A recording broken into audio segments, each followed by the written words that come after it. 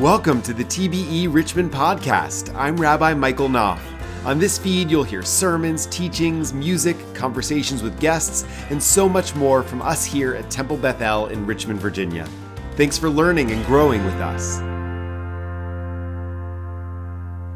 Whenever I talk to or run into someone I haven't spoken to or seen in a while, and they say something like, I love seeing pictures of your family on social media. Your kids always look so happy and well-behaved. I don't know how you and Adira do it. I can't help but laugh. Clearly, I think, and sometimes I respond, they've never met my kids. But that's the thing about social media. What we choose to post, what we see of others, is, to use a sports metaphor, a highlight reel. Snapshots of the events of our lives we most want other people to see, rather than a play-by-play, a running chronicle of each and every moment, most of which are uninteresting, and many of which would reveal the chaotic, hot mess of our lives that we desperately want to hide from the rest of the world, lest anyone see how little we actually have it all together. That's just the truth, isn't it? Everyone looks better from far away. Up close, it's easier to see our flaws, our more subtle imperfections, the clutter and the chaos of our lives.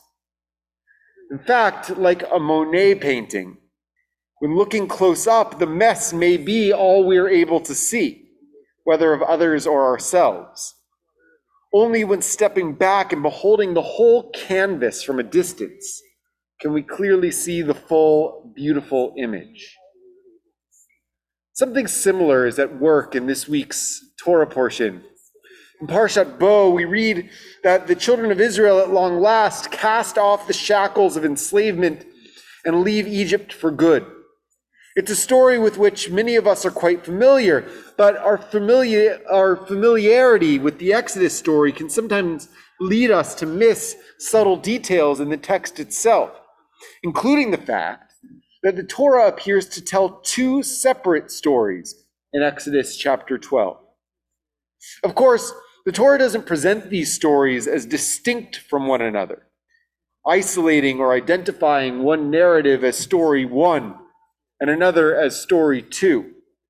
Rather, the Torah combines these two stories into one, weaving them together so that to the untrained eye, they read as one story. But when read carefully, the text seems to go back and forth between verses that describe a chaotic exodus and passages that depict it as practiced and purposeful. If we separate the verses that describe a frenzied exodus from the verses that describe an orderly one, we end up with two internally coherent Exodus stories. In one telling, after the devastating 10th and final plague, the Egyptian people come to believe the continued presence of the Israelites in Egypt poses a clear and present danger to their own lives, and hurriedly chase them out of their country, freely giving them their possessions and valuables, as if to say, just take anything you want and go. Whatever it takes to get you out of Egypt as quickly as possible, do it.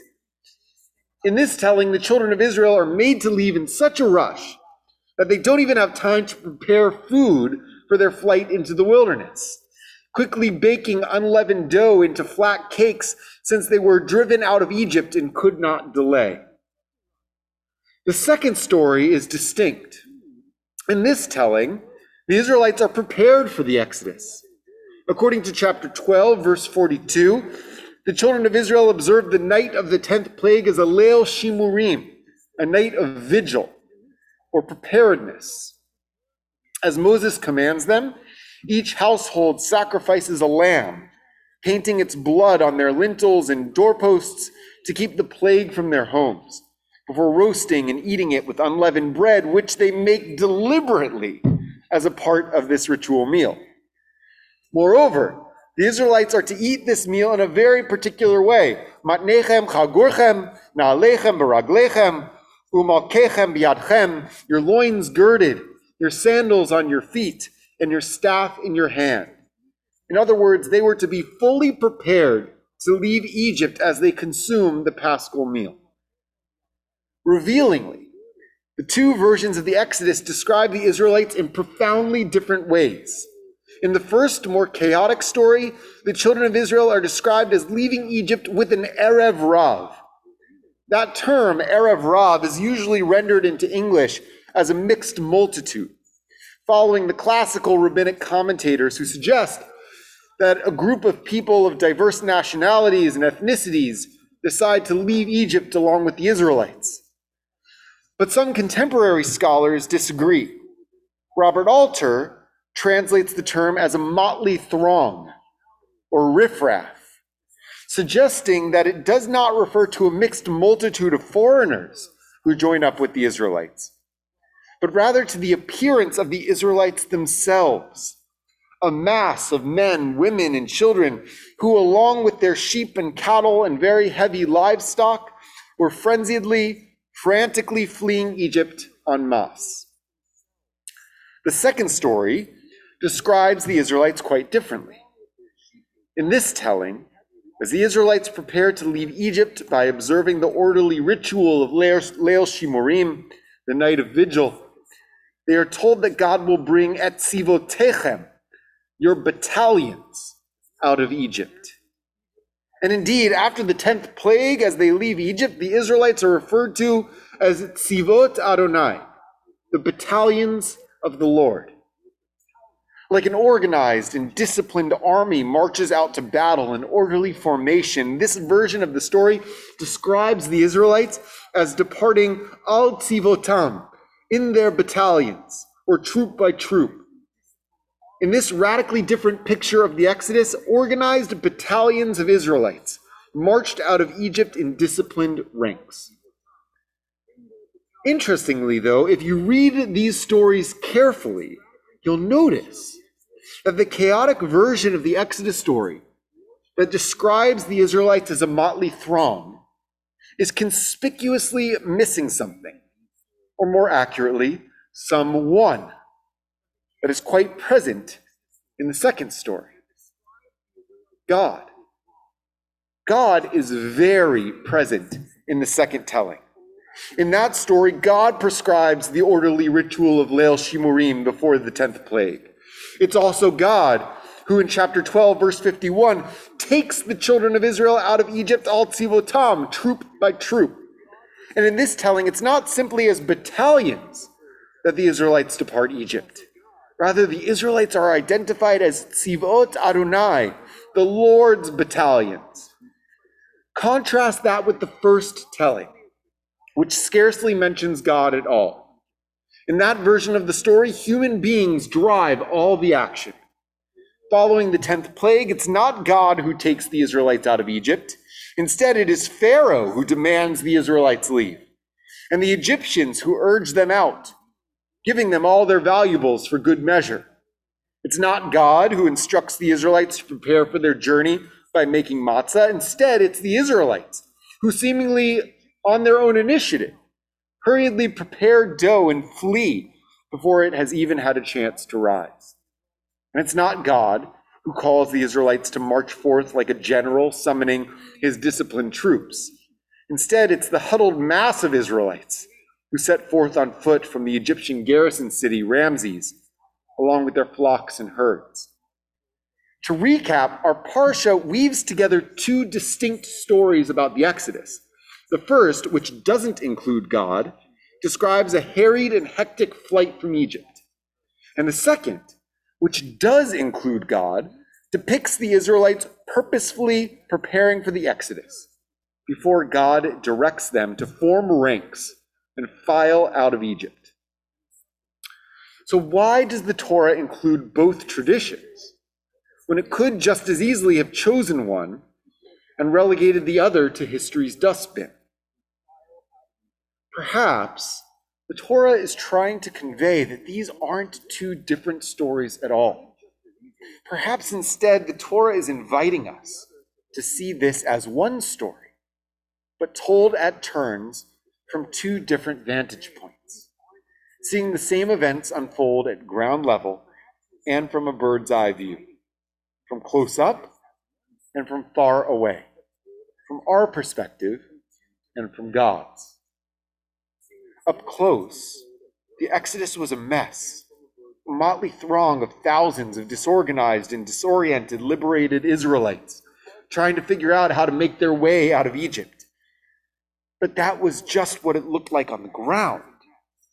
If the Israelites had been able to take a few steps back, to behold the scene like a work of art from a bit of a distance, it would have appeared entirely different. From far away, the Israelites wouldn't have looked like a teeming horde, but rather like a resplendent and regimented army, dignified, disciplined, and determined, ready in their ranks to march forward courageously and conquer their future confidently. Here's the truth.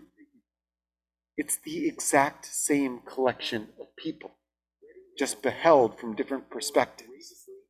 By only mentioning God in the majestic narrative, our Parsha implies that to God, the Israelites look like a magnificent myriad.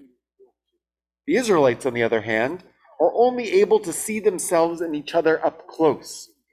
And from that ground level point of view, they appear to themselves as little more than a mixed up multitude. Is it any wonder that as the Exodus story continues to unfold, and as the Israelites journey from Egypt and through the wilderness on their way to the promised land, they act more like a mixed up multitude than a magnificent myriad? How we see ourselves shapes how we behave and who we become. If only the Israelites of that generation could have seen themselves as God saw them, how different their fate might have been. We, however, can learn from our ancestors' lack of vision. We can see that there is more than one way to behold ourselves and each other, not just close up, which is our default vantage point, but also far away, from God's perspective. From far away, God sees the whole beautiful work of art that is each and every one of us. Indeed, that is all of us collectively, for what it truly is, for who we truly are. The question before us is, can we see ourselves and each other as God sees us? And how would we live our lives differently and relate to one another if we saw ourselves and each other from God's perspective? At the same time, by fusing these two stories together, our Parsha reminds us that whenever we see our own or each other's flaws, imperfections, and failings, we are still looking at the same gorgeous canvas. It just looks different when examined up close. And moreover, we might recognize that the beautiful piece of art that we represent couldn't look as it does without each individual imperfect brushstroke. The whole may be greater than the sum of its parts, but without the parts, the whole doesn't exist. It's your mess that makes you you. It's our mess that makes us us. The whole may be more exquisite, but each of the parts, however unseemly they may be, are indivisible, invaluable, indeed, holy. Our tradition frequently refers to God as Adonai Tzvaot, often translated as Lord of Hosts, hosts being a somewhat archaic synonym for armies, battalions, or legions. Though we may not realize it, in calling God by this name, we are affirming our Parsha's assertion about how God sees us. But another synonym for host is multitude, a heterogeneous collection of unique, imperfect individuals. The army and the multitude are one and the same. It's all a matter of perspective. It's crucial to remember that the messiness of the multitude can also, from a different vantage point, appear as the beauty of the battalion. And we must also never forget that there is no beautiful battalion without the messy multitude. May we see ourselves and each other as the magnificent myriads we look like from afar, while never neglecting to embrace what we see in one another and ourselves up close. Shabbat Shalom.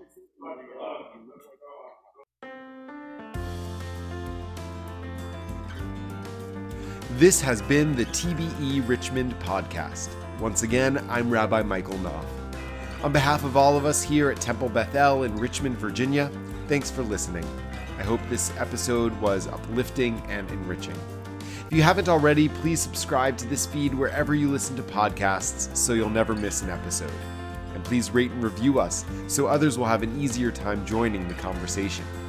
Our theme music is composed and produced by Stephen Frost. Learn more about our dynamic, warm, and passionate congregation affiliated with the United Synagogue of Conservative Judaism at www.bethelrichmond.org. Until next time, Shalom, y'all.